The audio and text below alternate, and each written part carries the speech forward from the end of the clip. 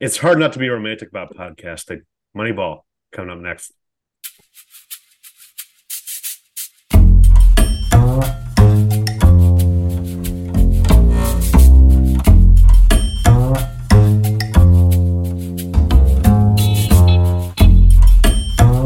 Haven't Seen It with Tim Sestito and Tommy Tevene.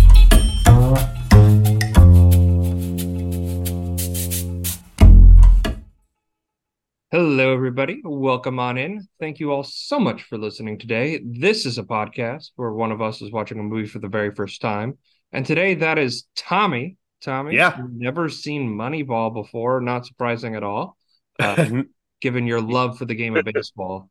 Yeah. Half this movie, I was like, what are they talking about? Was hitting a ball? What?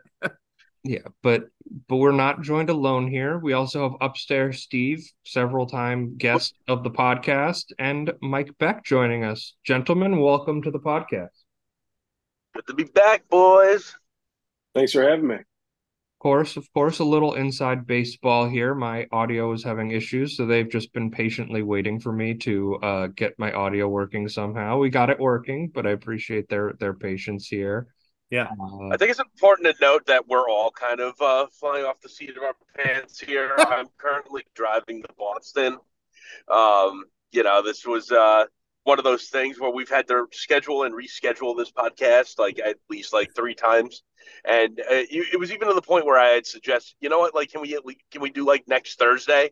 And then it's just no, let's just do it tomorrow. Fuck it. And I'm fine. We're doing it tomorrow. That I don't know how I'm going to see this movie because I'm actually kind of stealing Tommy's friend Will's HBO account, or I guess it would thank be you his for brother. thank you for broadcasting it. Thank you for broadcasting. Well, it's all right. It's his brother. It's all right. He knows. Listen, at the end of the day, we're locked out, so I had to kind of fly off the seat of my pants to see this movie anyway. So I'm up in rural New Hampshire, and we passed this video store, and me and my friend walk in. We're like, "Please, do you have Moneyball?" And we got on DVD for $5, and we ended up watching it yesterday because I hadn't seen it either, believe it or not. Which is really actually the weirder thing. Yeah, no, this is my first time seeing Moneyball, and I'm a big baseball fan, so it's a little shocking. Did you watch the streaming version or the DVD version? I watched the DVD version. You act like it would be so hard to rent a movie on YouTube or Amazon. You could have easily gone through that instead of this whole hoop of going to New Hampshire. But you know what? You know what it is that my friend Blake, who was actually on the podcast with us for Good Will Hunting, he has this thing where he likes to own tangible items. So yeah, I feel that. We found the movie, and here I sit thinking that I'm going to buy it and take it home with me. And he's like, "No, this is mine. I want it." And I'm like, "Okay, Blake, you can buy it. It's yours." The DVD copy of Moneyball. Yeah. You can have. I don't know if you know your friend Tommy, Steve, but he also likes to collect physical media. So you can see right behind me that bookshelf is just DVDs, practically. Makes sense. Yeah. Mike, had you ever seen Moneyball before? I'd seen it a couple times over the last couple of years. The funny thing is, though, I hadn't seen this movie when it came out. It came out 2011, I want to say. Yeah. And it took me about a decade to watch it. It was one of those movies, I think you see a lot of clips of it on YouTube and stuff like that. So I had only just come around to seeing it about 2 years ago. And through my job, I started doing all these, I'm not a baseball fan, but through my job, I started doing these baseball related projects. So for whatever reason, I decided to watch it and just really impressed with it. But this is really only a couple of years ago. It was the first time I saw it. All right. Yeah. I definitely didn't see it when it came out. I think I saw it for the first time when it hit Netflix in 2014 or whatever it was. And it's one of those movies that's almost an annual rewatch for me. If it's ever on a streamer that I'm currently on, it's one of those. I haven't watched Moneyball in a while. Why not throw it on? It's a rainy summer day. It's baseball season. Let's throw it on. There's one thing I'll say about the movie. It works great as a rainy day movie. The score is so melancholic and everything like that. It just really hits you in that way. I watched this on a rainy day. I woke up at 8 a.m. before we started recording just to watch this movie because that's how dedicated I guess I am.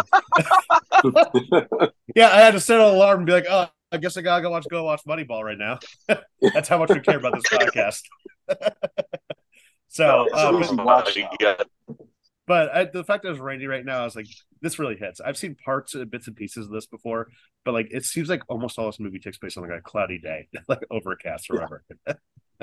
Yeah, and that it. kind of summarizes the Oakland A's in perpetuity. We'll dive more into that later. So, gentlemen, the way we like to kick things off is, what's a movie you've gone and seen recently? Not Moneyball, anything else? Tommy, I'm gonna kick it off to you. You Okay. be the example. You're my star student. Come on. Yeah. So I'm the star pupil right here. I'm the one that gets on base. I don't know, like 50% of the time. Is that good? Tommy, if you It's get home always base first base 50% of though. the time, you're Barry Bonds, and that's it. So it's pretty good. Yeah. Yeah, right there. You see, I know my stats. So when we were originally about to record this last week, I was going to do a Brad Pitt double feature, so I decided to watch Seven, which I haven't seen in Oh, forever. David awesome Fincher's movie. modern classic right there, and just like what's in the box. I'm still not sure. But overall, Brad Pitt's like Seven, just like great performance right there. It was good to see like young Pitt and how much more twitchy and like nervy he was compared to watching Moneyball, was kind of a little less twitchy, a little like more, I guess, restrained in some ways. But overall, just amazing. Kevin Spacey, great. A spoiler that he's in the movie, but Morgan Freeman also just great seeing another detective movie. We're gonna be covering Saw soon, and Timmy, you'll see Saw as like a Seven ripoff in some ways, but great classic. Seven, that is. Both of them. Yeah. But Um, you still don't know what's in the box, Tommy? No, I know it's in the yeah, box. Tom. I was I going to don't know say you with should I know don't know what's with in the you. box. You played that so straight. Yeah, you really did sound serious. I've seen this movie a bunch of times. I still don't know what's in the box. Well, I mean, I don't know how many times you got to pay attention to this movie, Tommy, but it's pretty obvious what's in the box. Yeah, what's in the box is pretty obvious. I guess we'll spoil it at this point. Gwyneth Paltrow's head, but they don't show it, which is always shocking. But Yeah. overall, love that movie and just great. Also, great rated movie, apparently. All right, Steve, There what's you a go. movie you've seen recently? I saw Lord of War for the first time. Have you guys seen that at all? Is that the Nicolas Cage one? That's the Nicolas Cage one with Jared Leto, and he's a gun runner, and it's based off of actual events. I looked into it. Turns out like the character that he plays was like an actual person that like kind of like funded guns for like African, Asian, and like Russian like trade to like fuel wars, whether they be like internal or external wars, and it was a very very good movie. I was kind of walking into it expecting it to be like just more of a silly. I mean, it's absolutely quality. It had all the elements of Nicolas Cage, which also helped. So He's always I'm not great going to whenever spoil he too is. much from there. Yeah, I still haven't seen it, but If I've you heard guys good haven't things. seen it, I won't spoil. Yeah. You guys should do that one on the pod. It's a good one. So this is in terms of cage scale, is this a manic cage or just like restraint cage? Definitely not manic cage. This is like straight to business cage.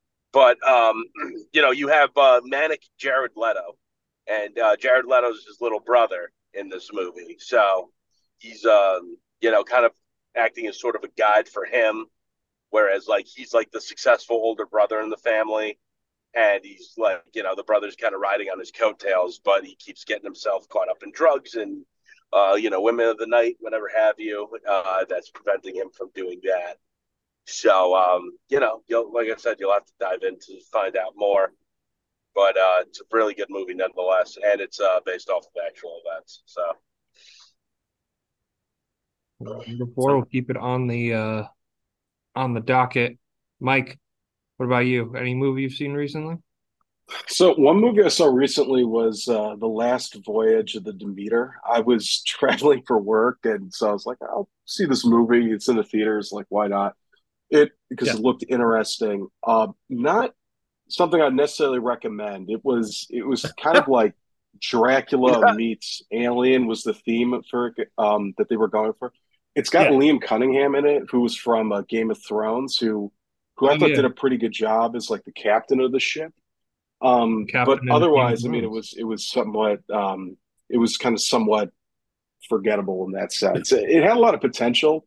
That Yeah, combination be kind of cool of Dracula and Alien and everything like that. But it was just kind of a I don't know, pulpy summer film, if you will. I was the yeah. only one in the theater. That kind of tracks because that movie apparently Nice. bombed at the box office. It was like Yeah, the yeah. I think I Dracula was on the a only, yeah. You're the only one that bought tickets to it, apparently. pretty much. Look, it's a Mike Beck supported podcast. That's it specifically. Our movie, I mean, Mike Beck exclusively No, supports. no, you know what it gets? It gets $7 in ticket sales. me and Mike have been friends for quite a while. We've actually invented something called the Mike Beck seal of approval. I would say that this does or does Did not not get the get it. Mike Beck seal of approval. That did not make the cut. Did Okay. not did not make Did it. not make No. the cut. It sounded like a cool concept, but yeah, apparently it was just like a bore from what I've heard. Yeah, It Yeah, it sucks. was I like also 30 heard. minutes too long, at least. It Oh, was that's the yeah. worst. That's the Oh, worst when you're looking at your down at your watch at a movie. That's yeah. even worse when it's a 90-minute movie too, and you're looking down at your watch like, how long is this dang thing? And you're like, it's only been an hour? My God. Um, Uh, but I Yeah, I went, think it was almost 2 hours. Had no business being that long. oh boy, that's brutal. One of the movies I saw recently, I went back into the theaters for an exclusive re-release window of The Dark Knight. They re-released Batman Begins, The Dark Knight, The Dark Knight Rises. I chose The very Dark cool. Knight to go see because that's my favorite of the trilogy easily. And oh I boy, saw that movie Batman Begins. still that movie still slaps so goddamn hard. That movie's so good. It's such a good movie. Yeah, I saw it's that no one's shit in best, I think. theaters like 4 times, I think, when it came out. Yeah, I remember it's one of those pivotal like movie like in theater experiences for me as a kid. Like I was like Yeah, 14, 15 when it came out and they like I couldn't get tickets for 3 weeks and I was sitting like 4 rows from the front like 3 weeks into its release because that's how just gigantic The Dark Knight was and like just having yeah, chills and I was like, oh my God, they can make like an action movie like interesting and good and have like all these morals come together because I still have the same feeling I had leaving that theater today than I did when I was like 15 is that like the movie kind of just comes together in the last 20 minutes and like all those through lines like Harvey Dent and the Joker and the mob like comes together and the Joker just reducing Harvey Dent to nothing and undoing all the work that had been done in the movie. And I liked that the way that came in. And I mean, Heath Ledger's Joker is like arguably the most iconic performance of the 21st century. Oh yeah. yeah, easily. He just Easily, Definitely the yeah. best Joker. Definitely the best Joker. you're not a fan of Jared Leto. Let me tell you something. Jared Leto's Joker was being a little bit of a tryhard. Yeah, Joaquin Phoenix, though, I love that Joker. What do you guys think? What are you guys thinking of the new one? You happy with the fact that it's going to be a musical? Yes, no. it'll, You think it could it'll be work? interesting. I mean, I'm glad they're not just riffing on fucking Scorsese again in Joker 2. But we'll see how it ends up. But like Lady Gaga, I think could be good casting for Harley Quinn. But I mean, like Heath Ledger all day. I mean, Jack Nicholson is good, but he's just played himself in that movie essentially. It's like, Oh what if yeah. Well, Jack yeah. Nicholson was the Joker? That's all it is. It's not an actual performance. It's just like I mean, Jack Nicholson would be like, it's a great it's performance. great, it's great. But yeah, it's not like he's Because not there's gonna taking be over some that old character. heads. There's gonna be some old heads at you mad at that take, Tommy. Yeah. Yeah. Oh, exactly. One Uh, of our That friends was is a gonna very. text us. because I still even Hey remember man, I if Jack Nicholson wasn't Joker, Heath Ledger wouldn't have been inspired, man. Then that would have been it for you. Yeah. yeah, Canceled because of my seriously, Batman Tommy, text. show some respect to your elders. Speaking Yeah. of showing respect to your elders, that's a big theme of baseball in and of itself, of respecting the past and the heritage of the game. What a fucking And transition Yeah. that was. and this Yeah. You really this, reached into your back pocket there, didn't you, Timmy? this is Moneyball. I need more money. We're a small market team. Fine players are the money that we do have. there's a championship team that we could afford because everyone else undervalues them, like an island of misfit toys. We're gonna shake things up. You don't put a team together with a computer. Billy Beane is trying to reinvent a system that's been working for years. I say it's just getting started. What is happening in Oakland? It defies everything we know about baseball. Just plain crazy. All right. So Moneyball, Mike, I didn't get from you. So no, wait, you had seen this movie. I did ask. So for Tommy and Steve, your first time seeing this, and Steve, I'm interested in both of your perspectives. No, because Steve's a baseball fan. Tommy is like a blank slate. It's like if it's not Mario baseball, he doesn't know it. Yeah. So Steve, with you first as a baseball fan, how did this movie land for you? I think that it landed really well. Like I actually thought that I would hate it more because a lot of like I'm a Yankee fan, so a lot of people were saying to me like, "You really got to take it with a grain of salt because like they really aspire to be like what like the Red Sox are going to be in 2003, and they're kind of using like George Steinbrenner's tactics on like playing the game and like acquiring as many like good players for the most amount of money as possible, and they really kind of shit on the Yankees sort of business model in that regard. And I'm like watching it and I'm like, no, I think it's a really good story. I think that it shows you that you don't really need to have that in order to like create this amazing baseball team. And being a Yankee fan, there have been countless times where I've been looking at the contracts that the Yankees have been putting through, like, look at fucking A-Rod, like how much money we put into that fucking guy and how much did we really fucking get out of him, You got a lot out of him. You got a lot out of him. We did get a lot out of him, but I mean, like, that was the highest contract in fucking baseball, and he was one fucking player at the end of the day, you know what I mean?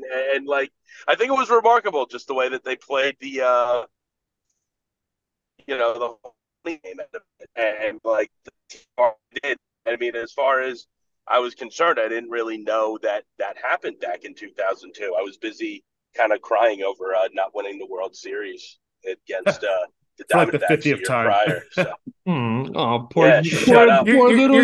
poor little Yankee fan just coming off 4 World Series in 5 years. You're talking to Timmy, the guy who's like, "What's a championship?" I've never seen one. So, Tommy, you're like a Jets fan. I really don't want to hear it. I'm barely a Jets fan. Let's be honest. Exactly. So, Tommy, as somebody who despises the sport of baseball, what did you think of this movie? So, as a baseball illiterate person, I didn't understand the stats, but I think overall, like the overall emotion of this film still really hit, and I think their performances carried over. There apparently was a version of this movie that was going to be made with Steven Soderbergh directing and Dimitri Martin playing the Jonah Hill role, but like actually the guy Peter DaCosta.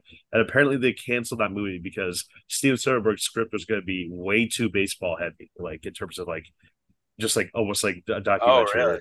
Where it'd be like an abundance of baseball details, and like someone like me who hates baseball would be like, all right, fuck this movie. Like, I don't need to go over like the line by line item. Over batting. Do we need to go over batting averages for you, Tommy? Yeah, exactly. Or, and like or on base percentage, which is a pretty like straightforward statistic. Well, yeah, that was fine, but apparently like the Steve Soderbergh version just has to be bogged down details, and like instead of having Chris Pratt as Scott Hatterberg, it would have been like actually Scott Hatterberg playing himself, and it's just like woof. And then like David Justice played himself too, so it's just like I think the version we got was a lot better. It was accessible to someone that does not like baseball at all. But what about Spike Jones playing fucking what's it called? Brad Pitt's wife's fucking new husband. Oh yeah. Anyone else notice that? He was good. He was good. That was a little cameo in there. That's a nice scene. That scene is so awkward. It's just, and not in like an uncomfortable way. It's just like, this is how uncomfortable and awkward this would be if you had to wait to pick up your daughter at your ex-wife's husband's house now. And the guy doesn't follow baseball. It would be like having a conversation with Tommy, like Giambino.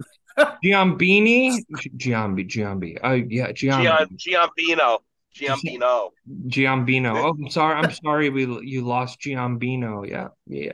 It's like I don't want to be having this conversation with you at all. Yeah. And for Mike, this is your third or fourth time seeing it. What kind of impact did it have on you? Any details that stuck out to you?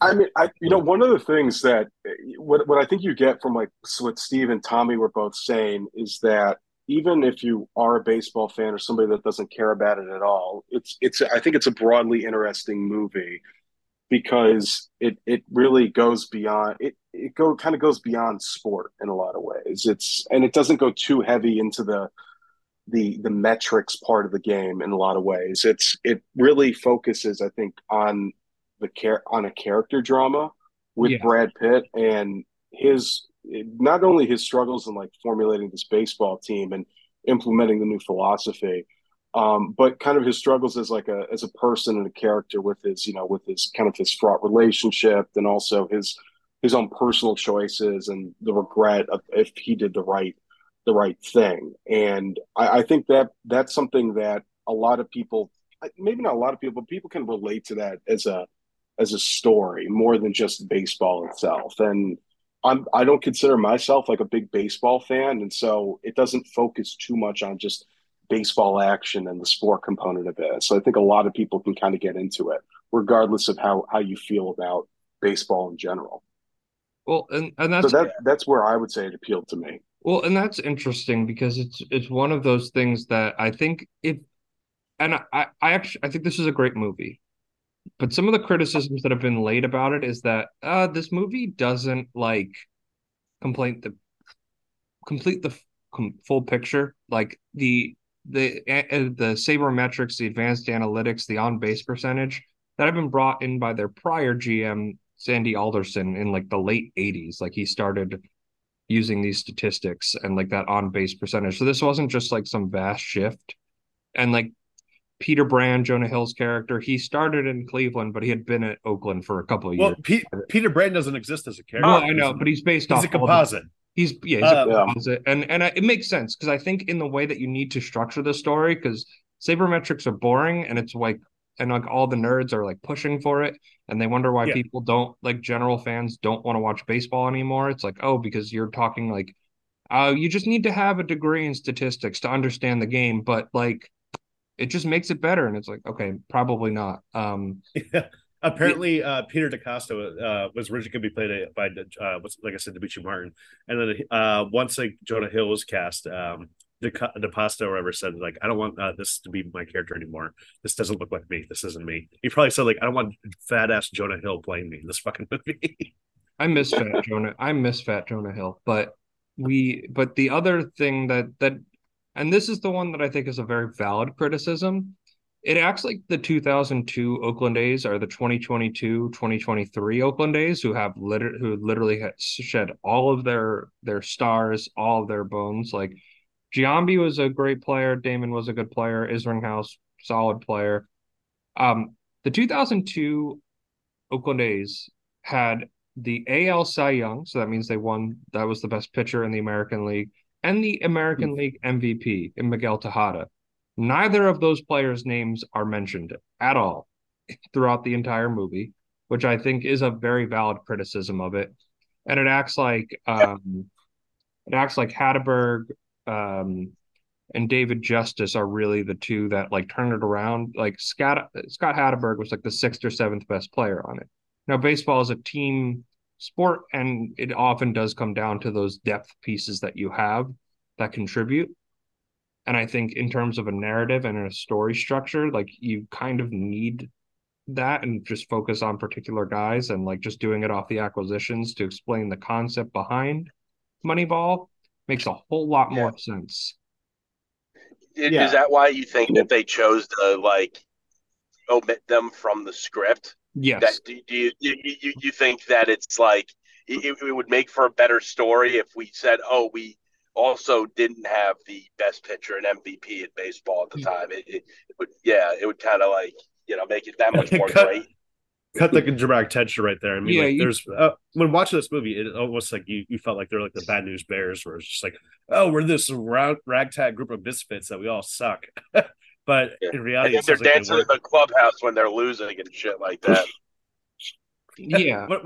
What a great scene right there. Just Brad Pitt just taking the bat, just destroying the fucking speaker. Well, that's the thing with this movie is it has so many great scenes that it just like for me ultimately as a movie fan and a big baseball fan, like the omissions of stuff doesn't really bother me too much at all. Like I know there's people who probably just more of baseball fans watching it being like, oh well, you didn't really get the whole pieces, and for me that doesn't really bother me.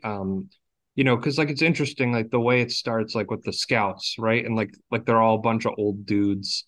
Like I Yeah. love that scene where they're just like, he's got a good face, he's got a strong face, you know. But he doesn't have a good looking girlfriend. Like he doesn't pass the confidence My test. Like this is how my these guys scouted for. my favorite is that test of like the girlfriend test. I feel like that guy used that philosophy for his whole life, where he's just like, is your girlfriend hot? Then you have confidence. That's it. Everything else applies to anything else in life. Yeah. And the interesting thing is there is a conversation in the book about that, but it was about they drafted a player and they weren't sure he was going to sign because he had a girlfriend. So that's what the conversation ultimately revolved around. It wasn't really a confidence test, but I thought it made for a much funnier Huh. scene and just showing like it was a great way to showcase like how old school baseball was kind of done for like basically 100 years, how they figured out who these guys were because it was basically off the eye test. Um, and they Yeah. did a good job with Billy Bean and explaining like his past in baseball and how he was one of those goods. It was a really great way of like getting you emotionally invested into Billy Bean's character and why he would want to make that change from like this eye test because he had been the kid at the table, promised the world, and it didn't come to fruition for him. Well, yeah. Well, I mean, I think it like kind of stands to reason that we talk about what happened with like Billy Bean, so to speak. So he ended up turning down the uh, he ended up Stanford. turning down going to Stanford. Yeah, and then ended up taking the money and going to play baseball. But what ended up happening was he really didn't become the star that He was a bad they had baseball. told him he would be. He was a bad baseball player. Yeah, Not he was good. on the Mets, right? He was on the Mets from Yeah. 1984 to 1985. Talk about not the Oh, two. that sucks. Yeah, he missed Like right before they won the championship. the World Series, like on one of the most infamous baseball teams of all time. Like he just missed it Yeah. right there. Um, and there's But you actually see what? funny line Yeah. in there too, where they like right when he comes up, they're like, if I'm picking between him or Daryl Strawberry, I'm taking Billy Bean every day, and I'm like, oh well, the announcer got that one wrong, that's for sure. Yeah. No, but I mean, Horrible I think take. what's cool about it is that and he even says at the end, like, I made a decision based off of money before. I'm not doing it again. And then Jonah Hill says, "You're not making this decision off money here." And I think that really kind of shows his growth just within the league and like transitioning from being like the players coach to the players general manager to an organizational general manager. Yeah, absolutely. That was the other thing they said wasn't accurate. Like Billy Bean doesn't walk around the clubhouse and like coach these guys on these statistics on what they should do. But again, these are for like dramatic impacts. I think most people like understand that. There is one person who was very, very upset about their portrayal in this movie, and that was manager Art Howe, played by Philip Seymour Hoffman. Art Howe was actually on board with the whole Moneyball thing. But him and Billy Bean like kind of butt heads like off of it, and this is based off of Billy Bean's retelling of the story from the book Moneyball, and this is where they got the portrayal. But Art Howe like has like a whole speech, but to like condense it, he was like, "Yeah, like nobody reached out to me, nobody did anything. Like I felt like I was very unfairly portrayed." And if you ask the actual players from that team, they're like, "I love Art Howe. Like he was a kind man, just genuinely like even keeled, like was not about the money at all. Like that whole thing was added for dramatic effect." Art Howe also had another year on his contract. Yeah. So he was like, "Yeah, I would never walk through the halls of the clubhouse and be like, Billy, we need to talk about my contract." He's like, "My agent would do that. I would have nothing to do with that at all." Yeah, like literally like having him sit players down, being like, "Hey, you're going to Philly now." I was just like, "There's no way that this is actually how it goes down." This can't be. No, and You know? Art would be the one telling a guy he got cut or got traded or got sent down. That would be Art's job. That like Yeah. Billy wouldn't do that. But again, you're focusing on Yeah. Billy Bean's perspective on things. You need him to be the one doing it for the movie And to. I think they need to Yeah. make him they had to make him appear like back against the wall where he's getting eviscerated by the media. He's at odds with the coach, the players, the scouting staff.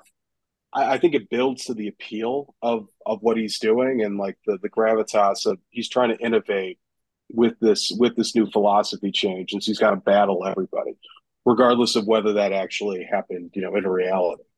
Yeah, I feel like in a movie like this, you need to take some dramatic license. I mean, this movie would have been boring as hell if it was just like phone calls to the agent, where the agent just like tells the player like, "Hey, you got traded." It's just some random Joe Schmo, like nobody actor. Like we need to see Brad Pitt tell himself like, "Hey, you've been traded. Good luck." And I like the trade montage of like Jonah Hill in the beginning of the movie not understanding like how to cut a player, and when he does it to a player, he's like, "I'm sorry." Jonah Hill just gave a great performance here. Also, also in this movie, just rewatching it last night, so many scenes that are just like, like this is a great scenes movie. It's a great YouTube clips movie of just like watching clips of it on YouTube, like going back into it because like so many of them hit.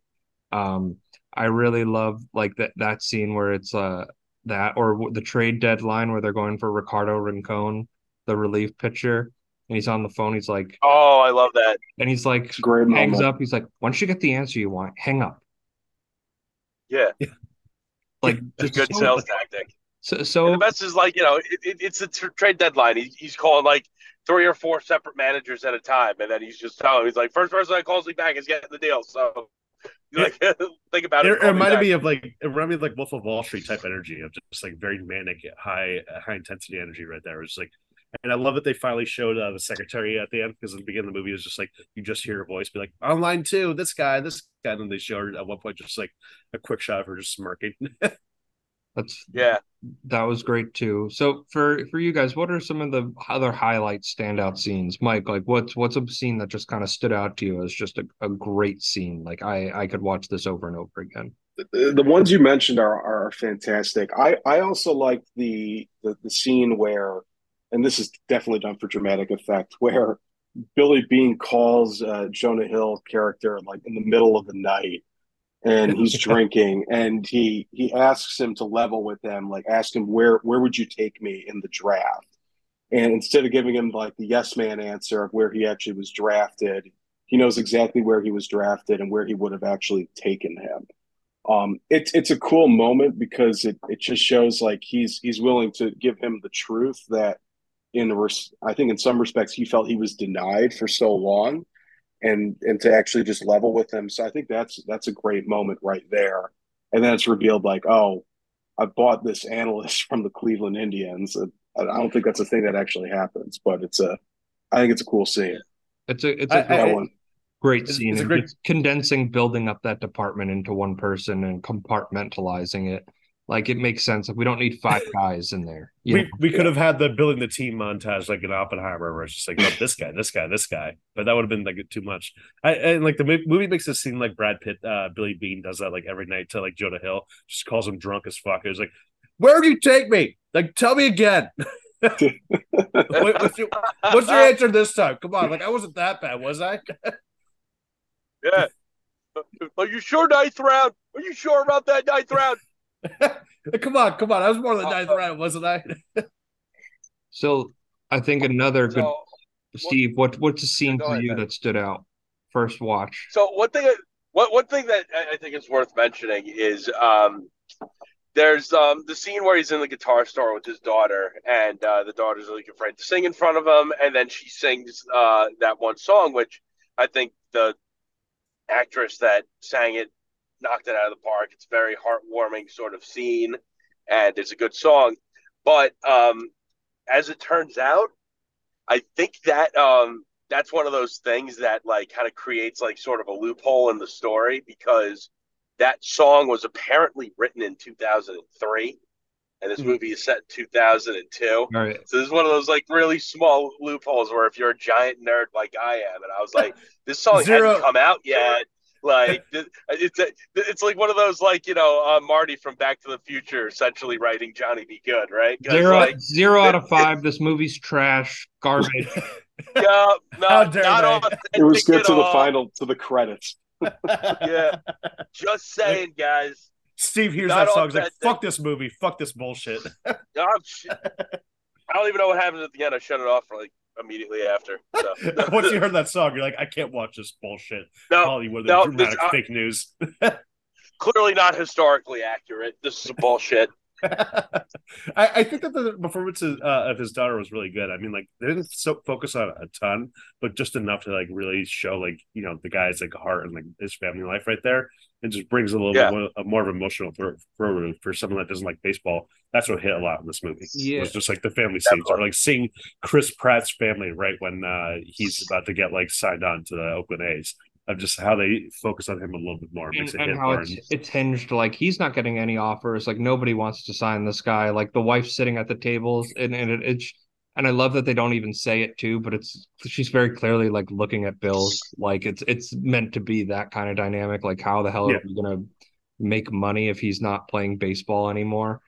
Mm-hmm. Right. That just like it just had that energy in the room before they walk in, which is great. And yeah, like the stuff with the daughter and like her being worried about his job, being like, I go on the internet, I see things. He's like, don't go on the internet, and that's great advice for everybody. Don't go on the internet. Yeah. It's a bad place. Yeah, it's all words for us to live by. Yeah, don't go on the internet. Don't read. Don't listen to people.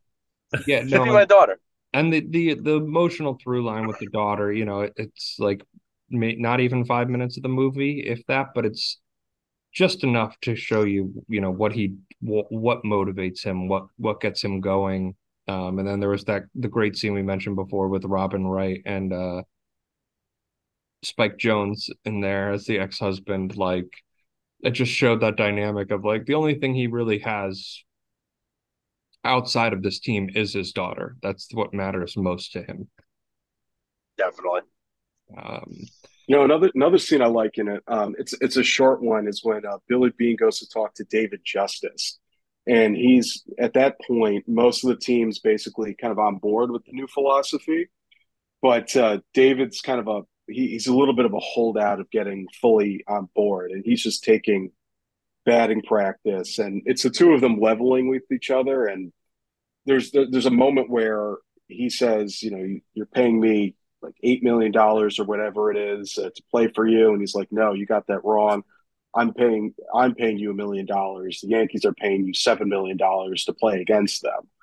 I think it's a good moment where he's really kind of trying to kind of work the different angles to get people really on board with the philosophy. Yeah, it condensed basically what they did in the spring training and before the season started, because David just said, yeah, that never happened.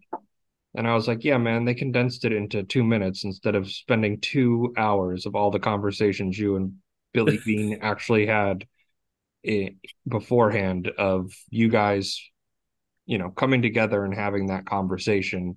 So I think they did a really good job of that, and like just condensing that up, like especially like with the trades and stuff. Like it's all just like a lot of these things happened in different times, but they just put them into one scene together because we don't need 5 scenes of it like jumping around and confusing the audience. You can streamline it and put it through to make a more exciting story and have a good pace. Like this movie has excellent pace to it.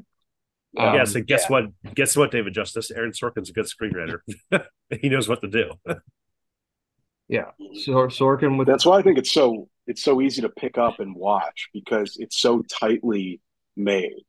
And that's probably why it's also such like a great like YouTube clip movie as well, because it's all these great sequences that are like they come together really well. I love the movie in the beginning when like they go to like the scouting reports over and over again, the whole scouting team. And I kind of wish that they kept going with that, because those scenes were like almost like an interesting war room boardroom right there, where like they're going over. And I love the one scene where like he's talking about who he's target free agency, and they're all like, "You're out of your fucking mind! What's going on here? Have you lost a thing?" And then they have the one elderly dude that's like, he's our boss. We should listen to him. He has the final say, no matter what you guys say. We just give him opinions. Everyone else is like, oh, well, fuck you, Billy Bean. And I love when he's just like, oh, I'm pointing at Pete. Yeah. His on base percentage is 368. Yeah. And that's why we're getting him. We're getting the They're all looking at Jonah Hill like, who's this fucking nerd in the corner? Why is this nerd in this room here? Who's this guy? Does he need to be here? And he's like, yes, he does, actually. So this was directed by Bennett Miller, who has a background in documentary filmmaking, and I definitely feel like you could feel that in the style of this movie, that it's got a little bit of that like documentary feel to it, like especially when they're doing the compiling and like showing statistics and players, like it's all very visually interesting when you're just looking at a bunch of numbers on a spreadsheet. Oh yeah, definitely like the intercepts of like the media, what they're saying at the time, that really helped like build context for this movie. I feel like this was a documentary style that wasn't overbearing, like the Steven Soderbergh version sounded like. Yeah, so, no, and it's not overbearing, and it's like subtly done, but it gives it that like lens of authenticity as well onto it that I think helps validify the story, even though it's not 100% accurate. It gives it, for an audience member, it gives you that trusting feel to it by interjecting the real clips of what happened and what what was Hollywoodized, if you will, for a better thing. I think quickly here we can talk about, and maybe this is just for Steve and I. Steve, how do you like advanced analytics in baseball? I definitely think that it helps, but there is a lot. You can fall into a rabbit hole with them. You ever I believe it was Yogi Berra that said there's like 90% of all baseball is like skill, or the other 50% is luck. And I don't know if you're a mathematician like I am, but he said 90 and 50% on purpose. That's not just me fudging numbers here. So I mean, like you advance to face. I baseball is very, very driven. And I mean, the perfect example is like when they almost blew that 11-0 lead, right?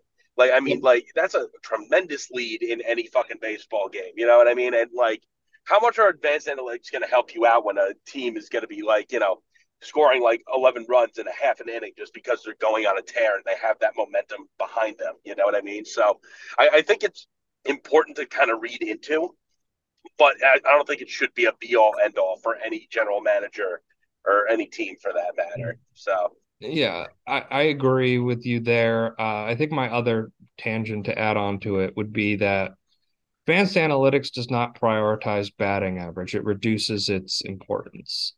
And I disagree with that because from a fan's perspective, and I believe the strength of baseball always has and always will be balls hit into the field of play. The game is actually exciting when things are going on, but it gets the perception of boring when it's a bunch of walks. Like people don't want to watch guys getting walked. Like that's just not what people want to do. And baseball has struggled with attendance issues, pace of play, because now they're focused on these relievers using these analytics that throw really hard but can't throw a strike to save their life. And I think that's like it's it's just not what the sport is about. It's like it's antithesis, and I think you can build a team doing that, and I think teams should be using these. Like you'd be dumb not to be using these statistics. I just think from a fan perspective and from like just a general fan watching the game, like me taking Tommy to a baseball game, he wants to watch hits. He wants to see a home run. He does not want to see a bunch of guys walking the bases and be like, Tim, this is what you spend your time watching? Are you out of your mind?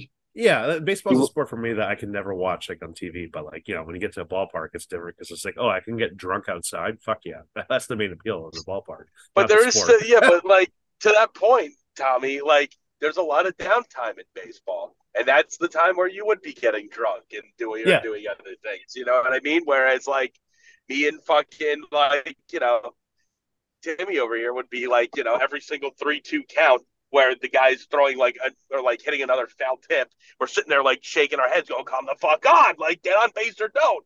Like you know what I mean? And Yeah. Tommy's just sitting in the corner, being like, "Yeah, like he's either gonna get on or he's not." Like whatever I happens. get it, but like there's yeah, there's a lot of time. Like it's those moments that really kind of keep you invested. Well, the thing with Moneyball, like its legacy of like the Billy Bean stuff or anything, is that this is now bled into other sports, like in basketball. That's why we see so many more teams taking three pointers over and over and over again. It's bled into everything. I wouldn't be shocked about football too. But It's blended into football. Paul Podesta, after his stint in the Oakland A's, went to the New York Mets. Did not do a great job there. Actually, he was involved in the 2015 team, but he then went on to the Cleveland Browns in 2016. And if you know anything about the 2016 to 2017 Cleveland Browns, they won one game. They won one game in 2 seasons, including an 0-16 season. So it did not at that point in time work for the Cleveland Browns, but they have a better team now than they did at that time. But I think it's time now. Do you remember the first game they won, Timmy? It was against the Jets. You remember that? Yeah, it was against the Jets. Yeah, do you remember how happy Browns fans were? Yeah, they literally, Bud Light had a promotion of like free beer for the city when they finally won a game. Dude, you think that they finally won the Super Bowl. The fridge. It was hysterical. It was hysterical. Oh, I was just like, what is going on in Cleveland? Oh, the Browns won a game. And it was perfect because it was against the Jets, and that's just like that's how you just describe that team in one sentence, is losing to the Cleveland Browns. Yeah. Yep. Yeah, pretty much. If there was ever two teams that had the worst luck ever, it's those two. I am a star. I'm a star, I'm a star, I'm a star. I am a big, bright, shining star. All right, boys. Who's the star of this movie? Who gives the best performance? Mike, I'll kick it over to you. Who do you feel carried this movie?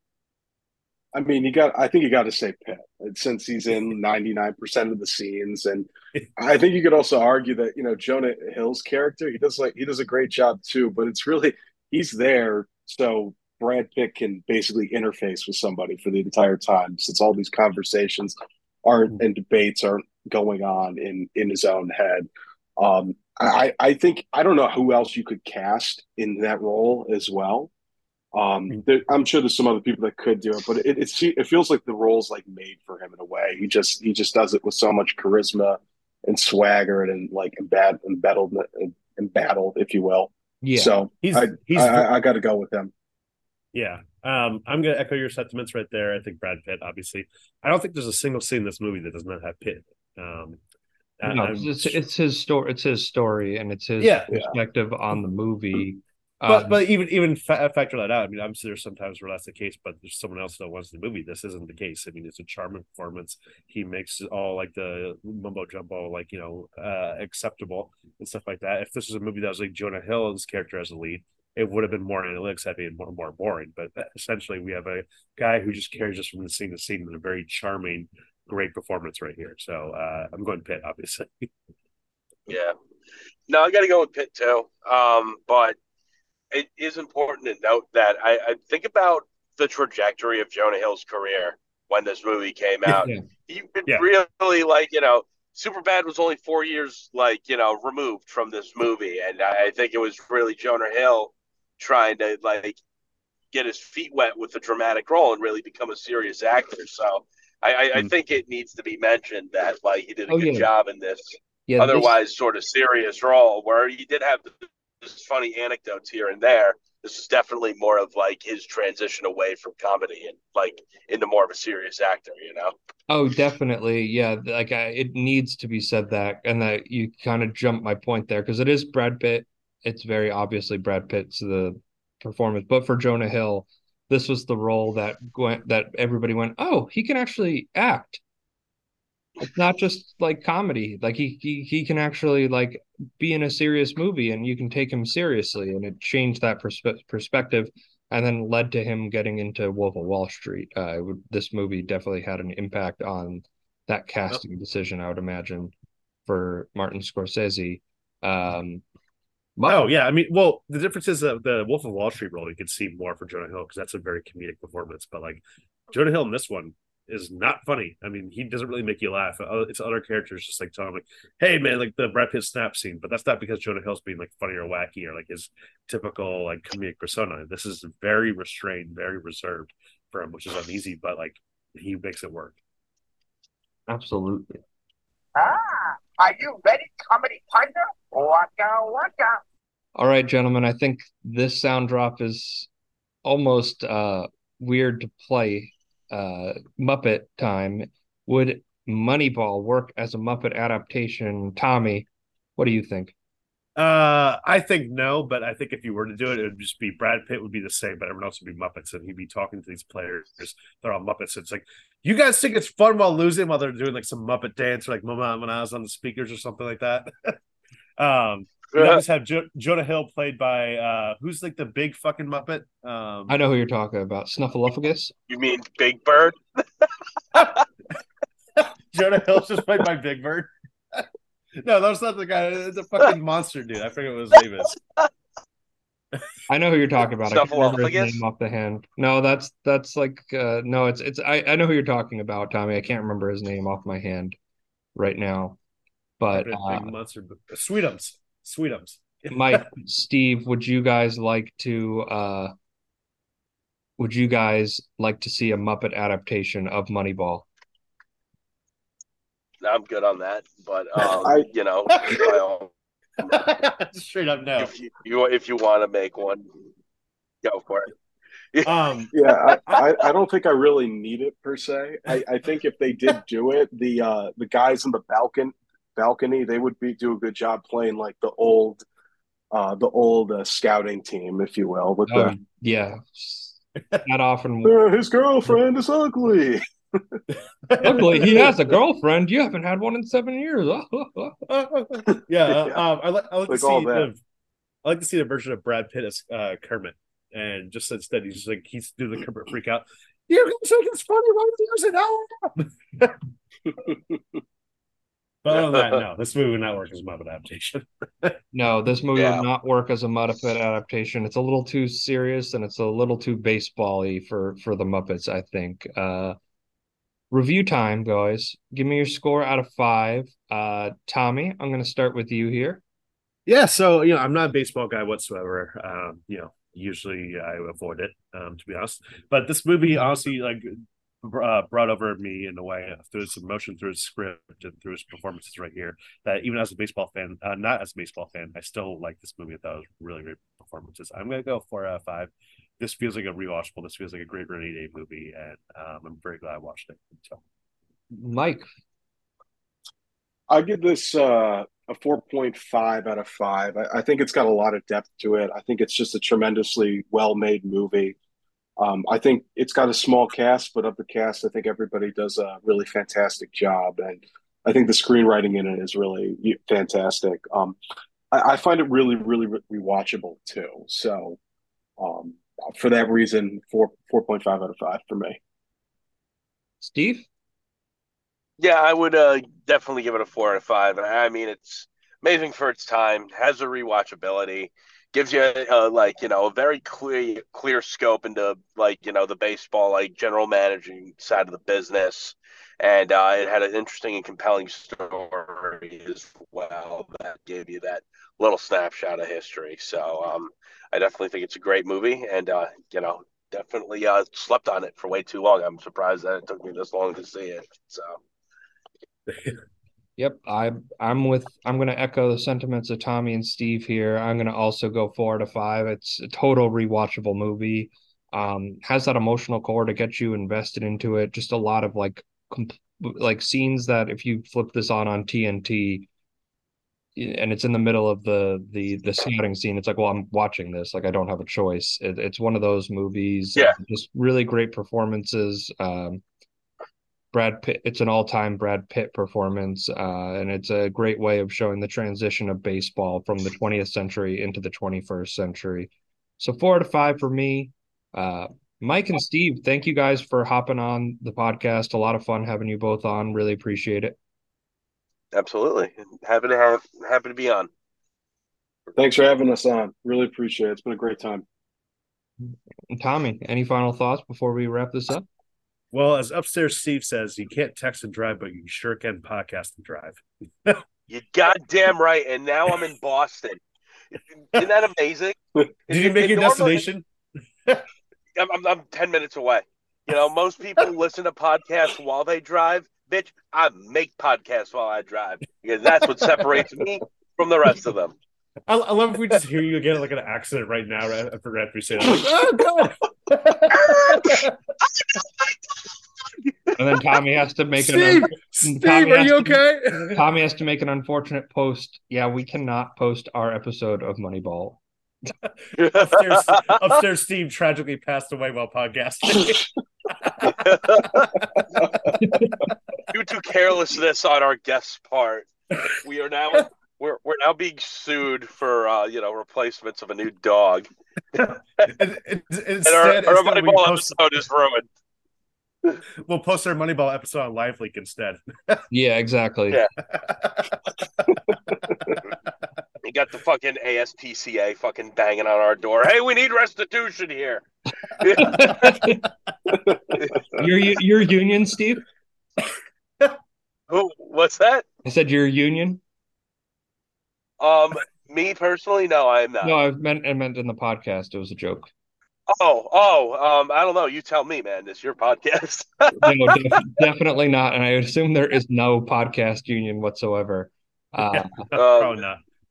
Might be the time to start one. I don't know. Might be the time. Might be the time with the screen actors and the writers. We'll podcast.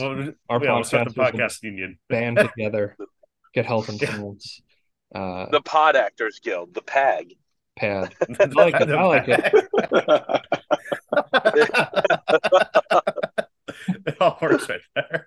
But anyways, thank you guys so much for listening. You can follow us on social media at Seen It Pod. That's on Instagram, Twitter, which is X now, I guess, and then Threads. And why do you still plug Threads, Tommy?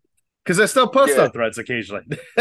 What about Mike Beck? You got it? You got any social media plugs that you want to throw in there?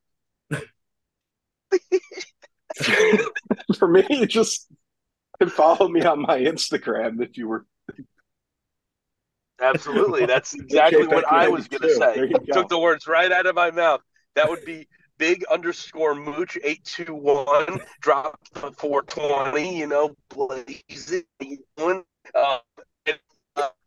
do you got? I love that you're cutting out right here while you're. Yeah, it's perfect. It's perfect. You just, am I cutting out? Cutting out right as you drop your Instagram handle. Well, it's big_mooch 821. Everybody already knows it because they know that I'm the most valued member on this podcast. What do you hear? What do you say?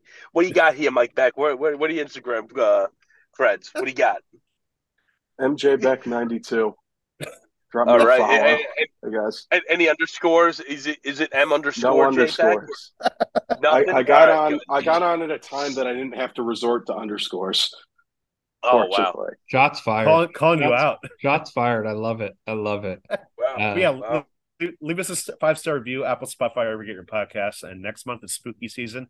We're kicking it off with Saw. Timmy's never seen it, and I can't wait. I haven't seen any of these movies, so it's top. He's never seen Saw. You see that? Have you saw it? I haven't saw it. Have you ever seen Saw? Yeah, I've seen Saw. That's gonna be one of those misconceptions you're gonna say a lot. So thank you all so much for listening. Appreciate it. We will see you next week. Saw you next week. Waka waka.